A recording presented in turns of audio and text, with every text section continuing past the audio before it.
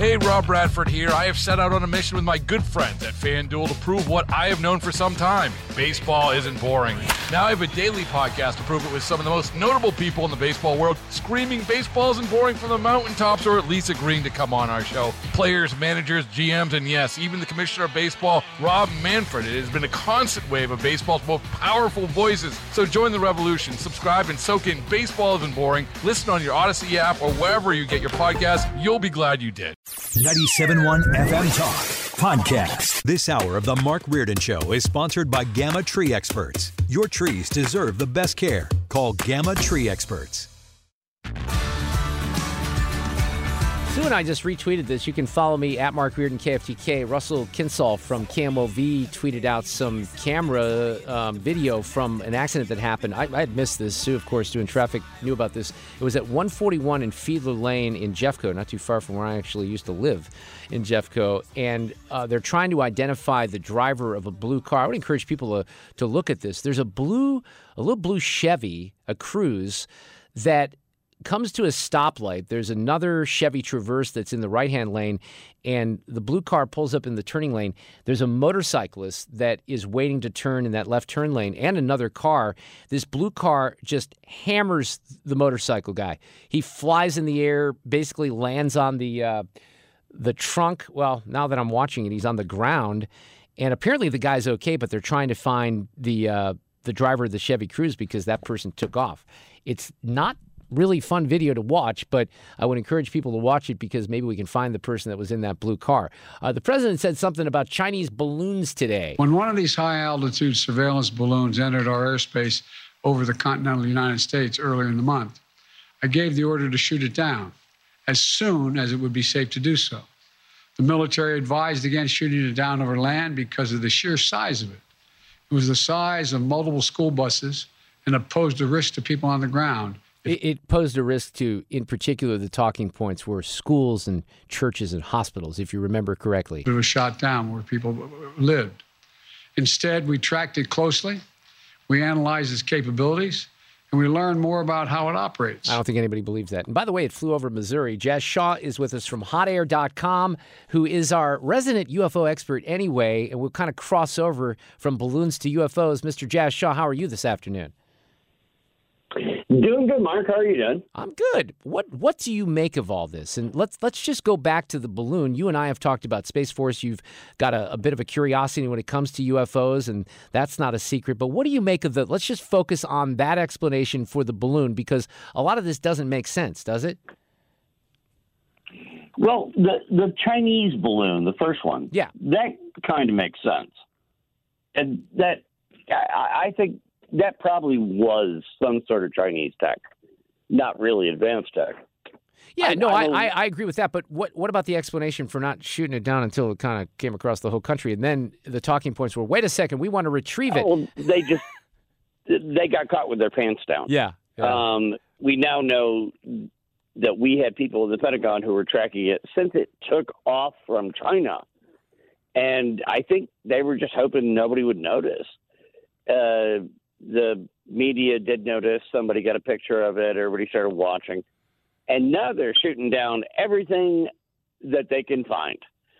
And the last three, we don't have confirmation yet, but it looks like those might have been our own weather surveillance balloons. It might have been, corporate things, a lot smaller.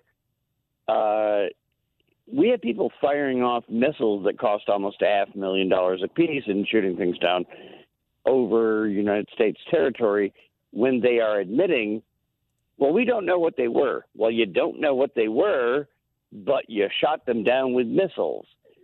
So I think people should have questions, really. Well, and this does not sound very well organized. No, not at all. And I thought this was good too. I think you're going to agree with this. This is Jack Keane on Fox talking about it. The president comes out, he makes these statements. And I understand the uncomfortableness surrounding the president, his ability to handle questions, but he is the president. He is the commander-in-chief, and he has to put his big boy pants on and stand up there and take these questions as uncomfortable as they are and be straight and do some straight talking to the American people about it. Now, you pointed out, Jazz, when you covered this week, that it's not just people that are on like the fringe of the internet that are complaining about the lack of transparency. I mean, there are people that are in the mainstream legacy media that are saying, wait a second, maybe we should know a little bit more about this, right? And we're not getting the answers. Well, exactly. If it's something really top secret, and the Chinese do things, and we don't want to, give all of our details away. The rest of these things, it's sounding more and more like it could be clutter, it could be balloons, some people are saying aliens, whatever. But come out and tell us what you're doing, because you're firing missiles over populated areas. Yeah. I thought that was a bad thing, right? We're not supposed to be doing that unless, you can't avoid it. So, no, I think the story from the White House is falling apart day by day.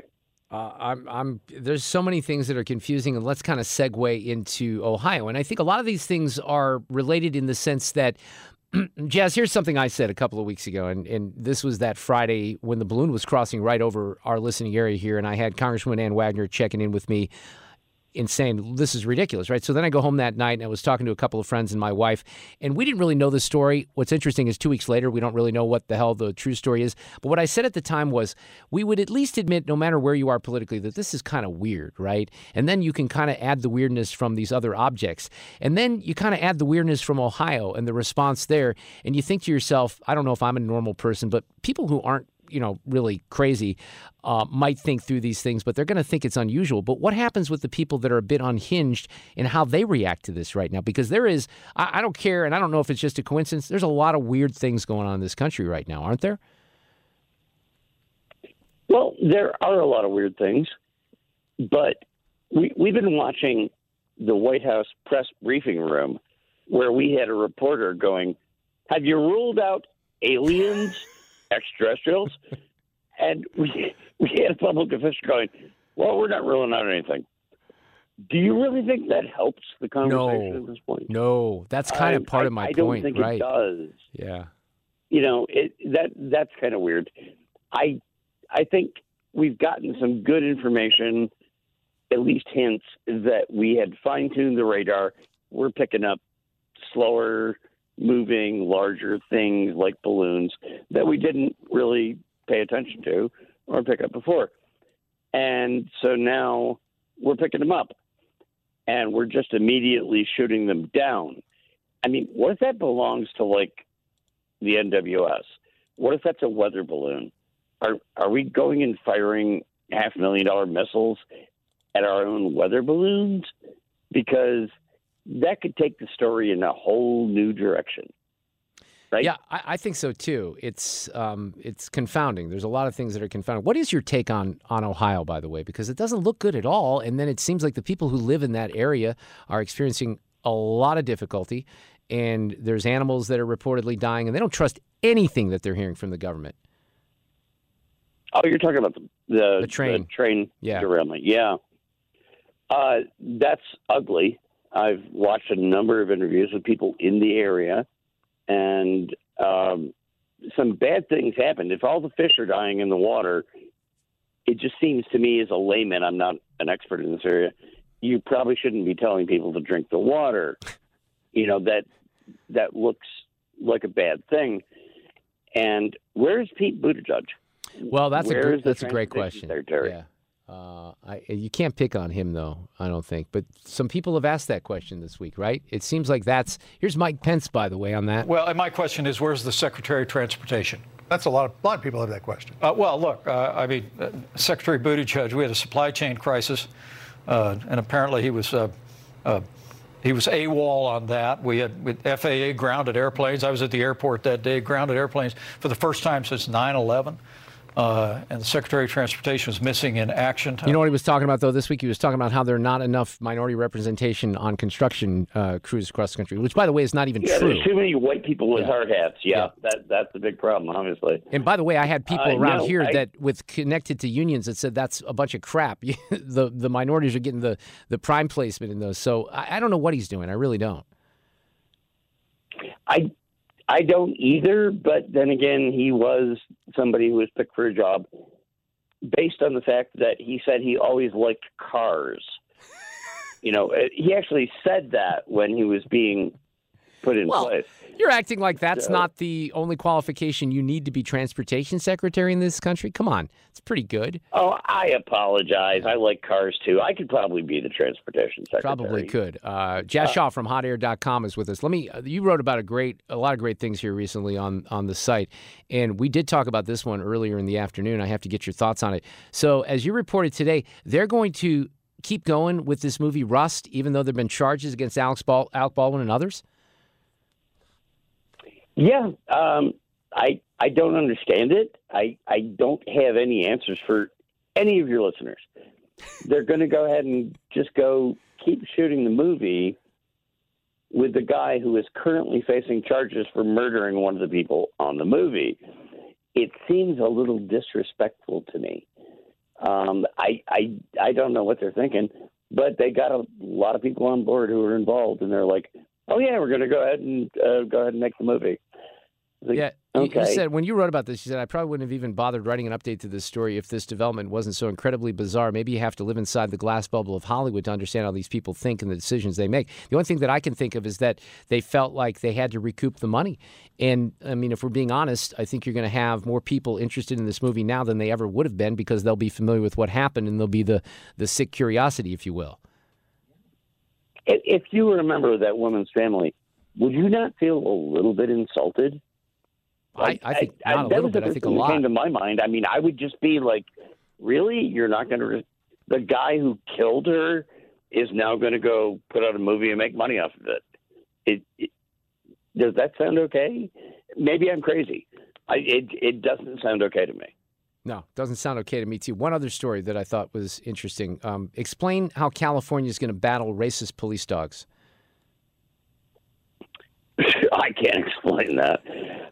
Yeah, California has a bill going through right now that will prohibit the use of police dogs for anything except sniffing out drugs or cadavers. And that is one of the most effective non-lethal interventions the police have. If you take away the police dogs, then you've taken out one more step between then and when the cops have to shoot somebody. It seems like the opposite of what everybody's been arguing. I mean, police dogs are...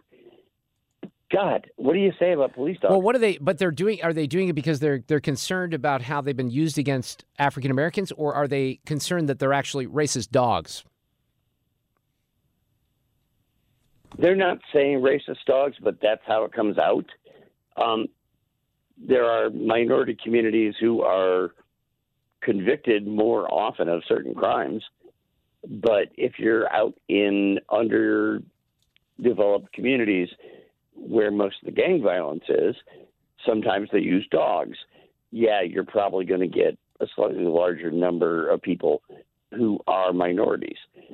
But the dogs aren't racist, but they're just dredging up all these things about, goes back to slavery. They used to chase slaves with dogs, so we have to get rid of the dogs. Yeah, you can't do anything. I mean, any kind of reference. Look at the language police out there. And you did do a little research here. I find this interesting, that there have only been 2 deaths caused by police dogs in modern history. One found breaking into a car dealership. A man was found breaking into a car dealership in Alabama in 1984. The other was a woman in Florida in 1990. So it doesn't happen very often, I guess. Good stuff. Always love reading the material on hotair.com. Jazz Shaw, an outstanding contributor here to 97.1 FM Talk. You have a great week. Have a great weekend. We'll talk soon.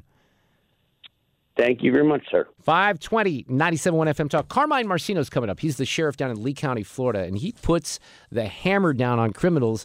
He'll also give us an update on the situation in the aftermath of the hurricane in Fort Myers. I started talking about this a little bit earlier this afternoon, but we were having some trouble getting guests on the phone, so I got distracted. But I wanted to revisit this a little bit.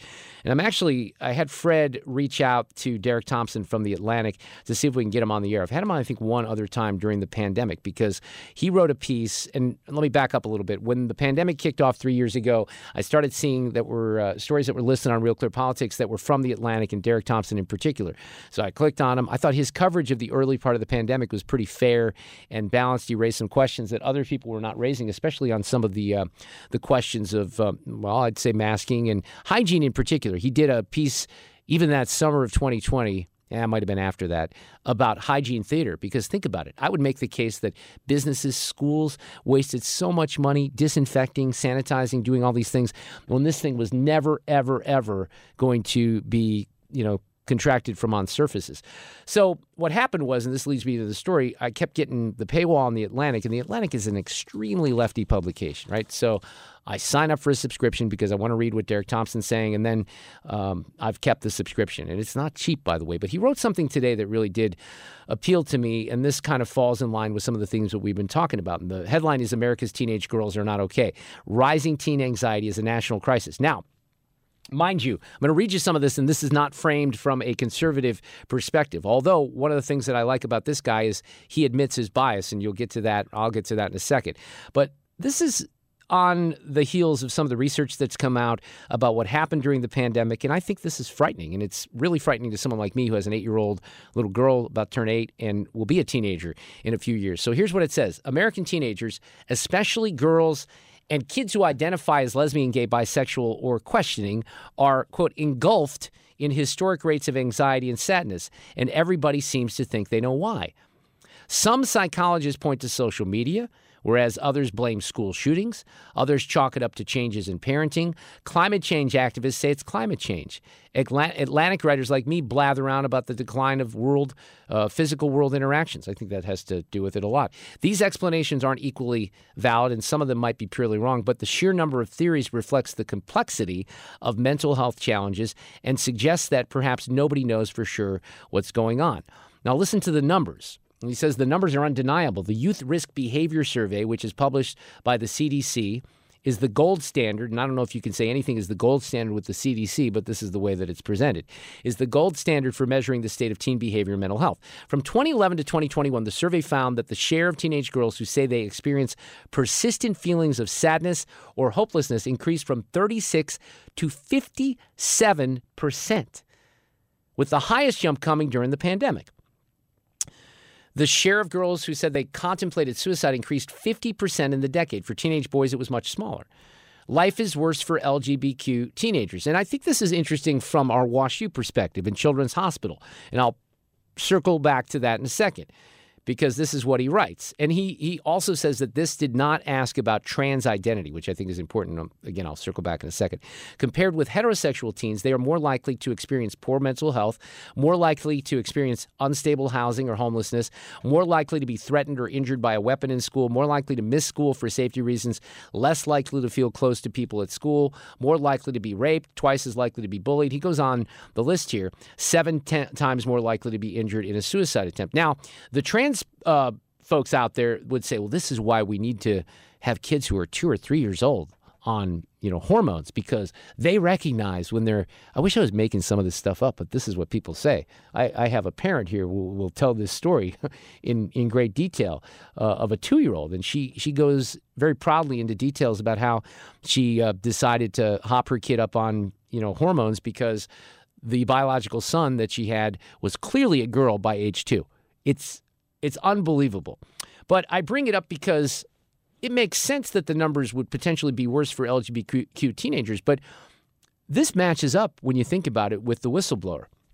And we talked about it with Billboard Chris Elston earlier this afternoon. If you read what that report said and what the affidavit said, you'll find that a pretty good portion of those kids that Jamie Reed was writing about were kids that came in with debilitating mental illness. I mean, some of it was just nuts, like the kid who was having sex with dogs. And I apologize to the families who have kids in the car right now, but that was happening.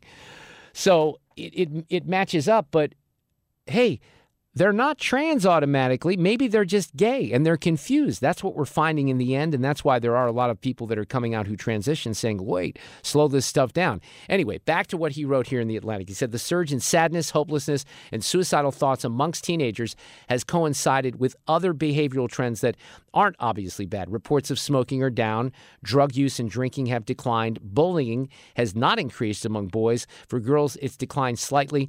Big picture economic trends don't have much explanatory power either. In the period when teen anxiety increased, joblessness, poverty, child hunger mostly declined, and real disposable income mostly grew. But Derek Thompson, and I've stated this too, this is a national crisis. And he asked the question, why is this not a national crisis? The rise of teen anxiety ought to be a national crisis. Mental health services have become more available due to the rise of telehealth. The number of therapists is growing faster as demand for counselors rise in high schools and colleges. More people are using mental health services, but the outcomes for teens just keep getting worse. How can this be? Now, he goes through these theories, and if we get him on the air eventually, I'll ask him about this. He says that, I think it's a combination, right? A causal stew is how he refers to it. But instead of offering answers in this piece in The Atlantic, which I kind of appreciated because I know his politics, he answered, or he approached it with questions. So the first question was, is peak teen anxiety just another pandemic bubble? Because it grew very much from 2019 to 2021, more than in any other 2-year period on record, which makes sense considering we locked these kids down. We kept them from their friends. We told people not to be outside. We made so many mistakes, right? So is that just part of the pandemic? Maybe it is. Question number 2, why is it so hard to prove that social media and smartphones are destroying teen mental health? This is a big part of it. This is why Senator Durbin, as crazy as this is, agrees with Senator Hawley on the issue of restricting teenagers with social media, because it is a crisis. And Derek describes it this way. He says, the story seems simple from a distance. Teen anxiety increased during a period where smartphones and social media colonized the youth's social experience.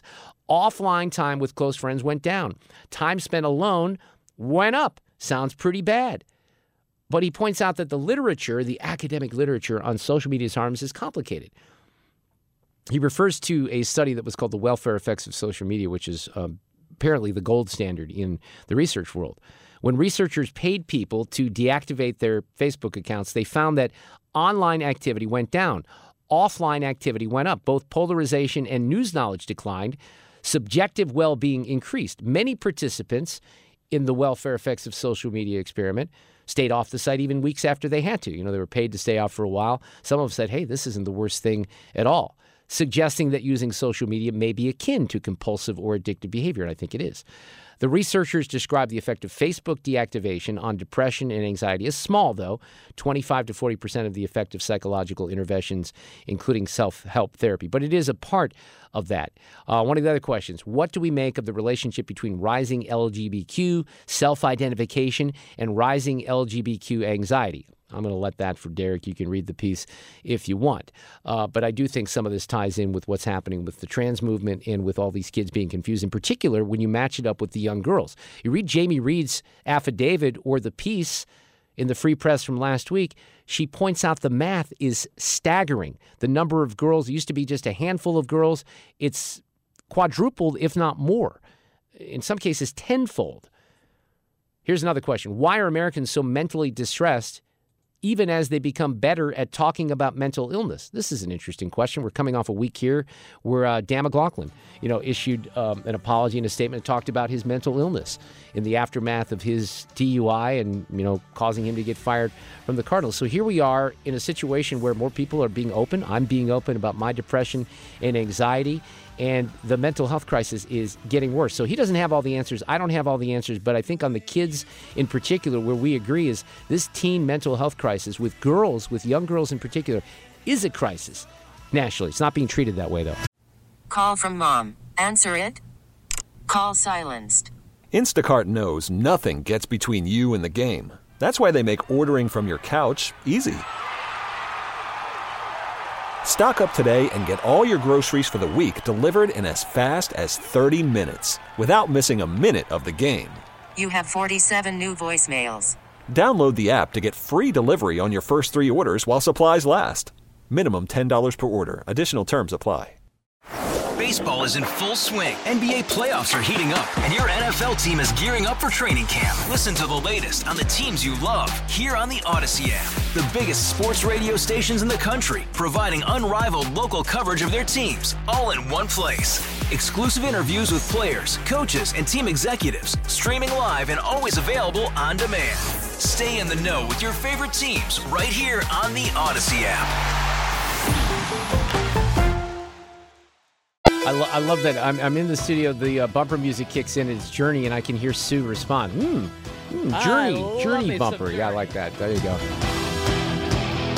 Little separate ways as we welcome in the sheriff of Lee County, Florida, where Fort Myers is and the hurricane ravage. We had Carmine Marcino on right around the holidays. He was a fantastic guest, and we talked a lot about his philosophy of law enforcement and some of the things that he's doing down there in Florida, which I think can apply to law enforcement everywhere. Sheriff Marcino back with us from Lee County, Florida this evening. Sheriff, how are you? Oh, listen, great. It's great to be back. Thanks for having me. I appreciate it. I have to highlight because we're pretty happy here in the St. Louis area, even though we have no football team, but a lot of us are Chiefs fans. I love that you put up on the Twitter a few days ago, hey, it's Super Bowl Sunday, but remember, we don't serve wings and beer at the Marcino Motel, right?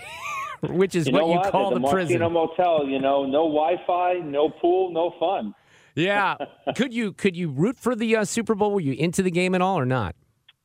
I love the Super Bowl halftime this year. I grew up in New York, obviously, a Jet fan, a Giant fan, that type of stuff. But, I with everything going on, it's rare that I get to sit and watch sports, but it is so entertaining and, to see the halftime show and everything else. But, it was a great game. I want to get to some law enforcement stuff, but how are the hurricane recovery efforts? I had lunch with a good friend of mine that owns some restaurants on Sanibel, Captiva. He said Captiva is actually coming along pretty well, but I hear Fort Myers and some of the areas of Fort Myers still have a lot of issues. Is that true? So I'll tell you, I think if you, absentee the beach ends, if you just drove through our county or the city, you wouldn't really know that we got hit by a Category 5 hurricane. You wouldn't. What you would see is you would see a lot of people working. The debris has been moving along real well. Pick up. It's almost back to the new norm. Now, the beach end, of course, I'm proud to see restaurants opening and people out and about, and it's getting back to that new norm. But, of course, the buildings will take some time. But other than the buildings, I got to tell you, this county, thanks to our great Governor Ron DeSantis and all law enforcement, we have pushed forth in record time. Have you had a lot of issues with looting and the like or not? No, I made it clear. We had about 40 give or take cases, and I made it clear, if you loot, you walk into someone's house, zero tolerance. You might walk in somebody's house, but here you will be carried out. And we don't apologize for doing our job here. People need law and order. They got to be safe and secure in their homes, and we make certain of that. Yeah, for those people, I got a lot of reaction, by the way, when you were on the last time, and they really loved the interview, which is one of the reasons I wanted to invite you back. But for those people who may have missed that, maybe run down your philosophy of law enforcement right now, which I think is the right philosophy, but we've seen some departments across the country veer away from this, I think. Well, I'm very blessed, first and foremost. I work for the greatest residents in the country. They really do want law and order. They want safety and security, and they support law enforcement. We are transparent. We do our job, but we don't apologize for doing our job. 99.9% of the people want law and order. They want safety and security, and we have that. My hometown in New York doesn't have that. When you look at Portland, California, places where you can walk in and steal up to $1,000 worth of goods and walk out, you don't do that here, okay? You commit a crime here, we're going to hunt you down, and you're going to jail. It's simple as that. We have law and order, safety and security, and most importantly, from at every level, the top, starting with me, I support the men and women in law enforcement. We do what's right, and when we don't, we own it. We're transparent. We train. We change policy, but we do what's right every single time because that's what we're held to the standard, and the residents are going to be safe, and that's the end of it. And we use the greatest technology doing it.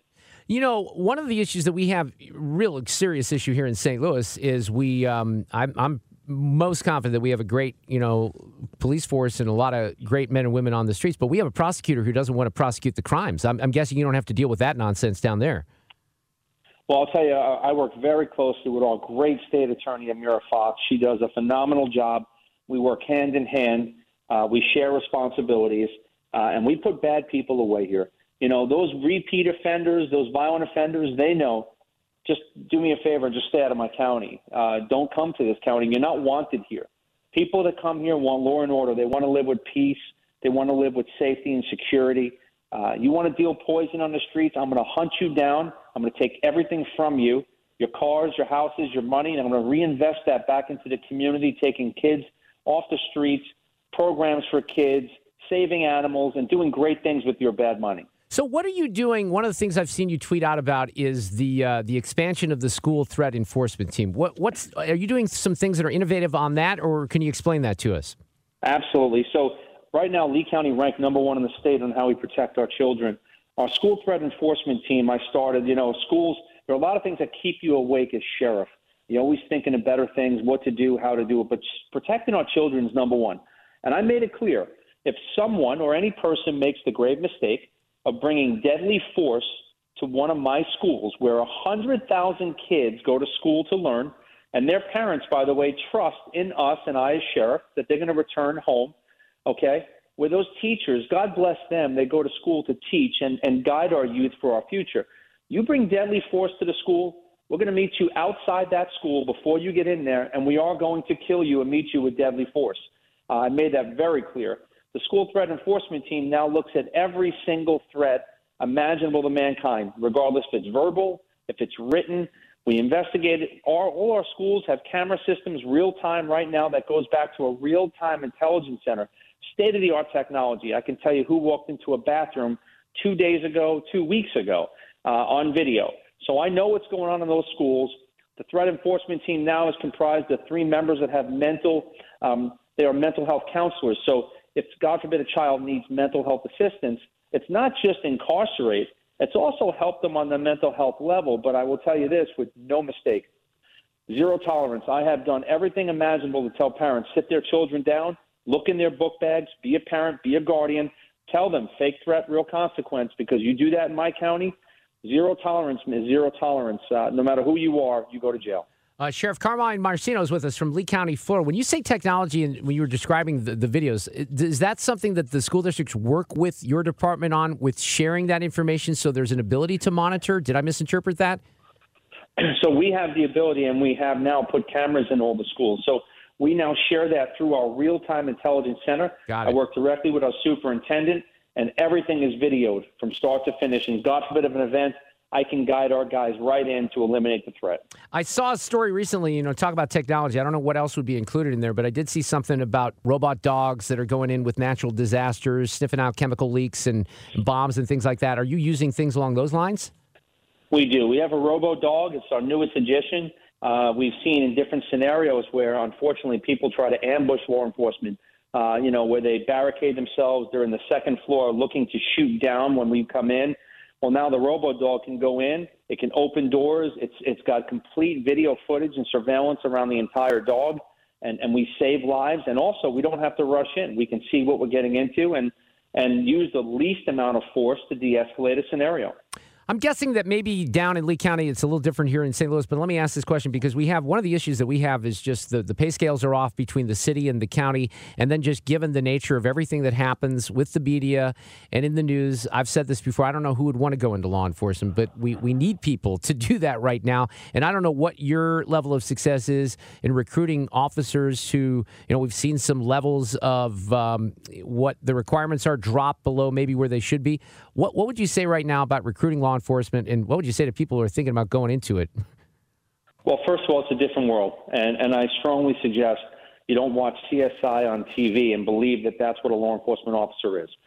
You want to do a ride-along. You want to see what that job really is about. And secondly, when I first came into office, we were 121 positions down. I'm proud to tell you, I got a waiting list. I have a waiting list of people that want to work in Lee County, and it keeps coming in every month. And you know what that's because of? We have great tools, great technology. We got great equipment. And at every level, an executive command staff and a sheriff that supports their troops. We train 7 times the mandated amount by Florida state statute. And we go out there, we get our job done, and no one has to apologize to do their job. Well, tell me about training 7 times more than the amount. What does that involve? So what I started was a mobile training unit. Florida state statute dictates that we train a certain amount of hours each year. Well, now I bring that training to all districts all around my county. So I have 3 full-time instructors that have decades of experience, and all we do is scenario-based training. So, recently we had a training on how to deal with someone that has mental illness that's armed. We went to the substation where, our folks are being deployed. So they're out there, roll call, getting ready to go out on the street and work their shift. We do a training. Well, minutes after that training, we encounter a mentally challenged adult who was having an episode with an axe. And we were able to de-escalate that, save his life, and protect everybody else's, take him into custody because of that training. That is critical. And we're doing that every single place all around our county. Our school resource officers are mandated to train a certain amount of hours. We're training 7 times the amount, real case scenario, active shooter, and they know I have warriors. We go to school, we hug children, we protect them, we mentor them, but everyone knows someone brings deadly force in that school, we are not going to hesitate. We will meet deadly force with deadly force every time, every second outside that school before it ever happens. Yeah, I love the fact, look, and I think this is a great approach because you can't deny the mental health aspects of this. The defund crowd wants to just focus on that and forget about the rest of it, I think. Well, you fail if you do. Unfortunately, Florida ranks amongst the worst for how we deal with mentally ill, and the mental health component is tremendous today. And you have veterans that are mentally, need mental assistance. You have so many different people in the world that have difficulties that we need to help address. So unless you fully help them, meaning it's not incarceration, we have a whole mental health wing in our jail that literally, if someone has mental illness, they go in, they meet a mental health professional in our jail, and we have a whole array of things and people that when they leave, it's called re-engage. And we now get them a job. We work with religious people. We work with business owners, and we get them back into society to function the best they can. And we've seen our jail population go from 1,900 plus to now down to under 1,200. So it's the right thing to do to help people. Awesome. Sheriff, it's great to have you back on. Keep up the good work. We're following from afar on the Twitter. Sheriff Carmine Marcino doing great work down there in Lee County, Florida. We'd love to have some of that here. Maybe we can inspire people, but it's awesome to catch up with you again. Thank you. Great to see you. Thank you so much. Take care. Thank you. Along those lines, what you heard there from Mark Cox, I saw a story. I tweeted this out from the LA Times, and people getting real sticker shock out there. Thanks to Gavin Newsom and the the bureaucracy. We have an audio cut of the day coming up. A reminder, the Reardon Roundtable tomorrow. Jane will be here on the panel. Rodney Davis, former Illinois congressman, and Ben Samuels, who's a Democrat, used to be a congressional candidate. Jeff Smith was supposed to be on the panel, but he called Ben in to pinch hit, and he's a newbie, so we like to haze newbies. Oh, well, sure. That brings them back. Well, yeah, sometimes. Sometimes it doesn't. Dan Reardon, resident golf expert, no relation, with us tonight because Tiger Woods is trying to compete again in golf. And I think the main question is we love to see Tiger, up on the tee box. Can he actually compete at the Genesis in California? And Dan, this was the tournament where he had the accident, right?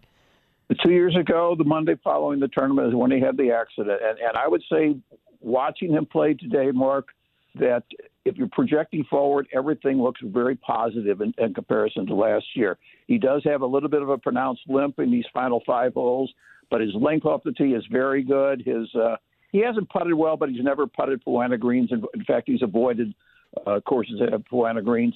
But the thing that caught my attention about his confidence in that ankle is now when he reads putts, he's able to squat down and do that. Last year, he would only bend at the waist because he didn't trust that leg to put that kind of pressure on it. So I would say, he's 1 over par on the round. He'll struggle to make the cut. But going forward, if he rebounds well into tomorrow's round, I think he has to feel very positive about his progress in the game. Hey, here's a name at the top of the leaderboard that we haven't seen in a while, Matt Kuchar. Can he hang in there?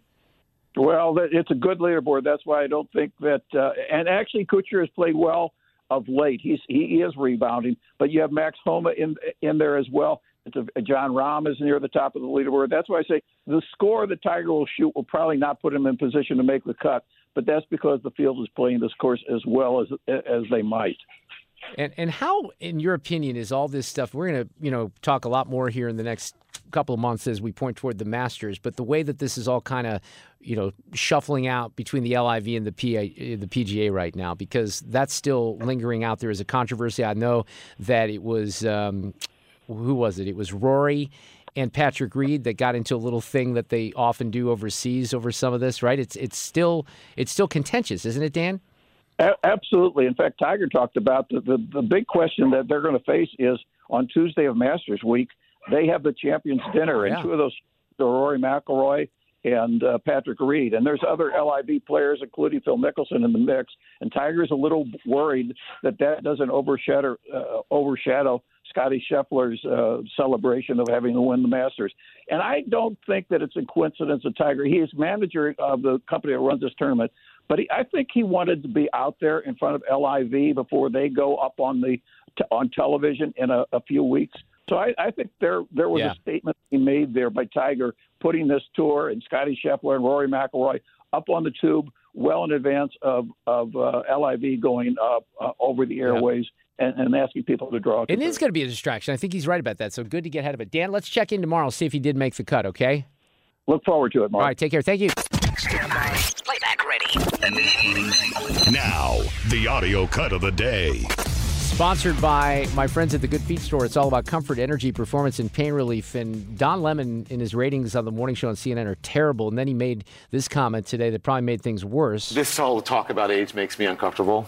I think it's the wrong road to go down. She says people, politicians or something are not in their prime. Nikki Haley isn't in her prime. Sorry. When a woman is considered to be in her prime in her 20s and 30s and maybe 40s. What are you talking? Wait. That's not according to me. Prime for what?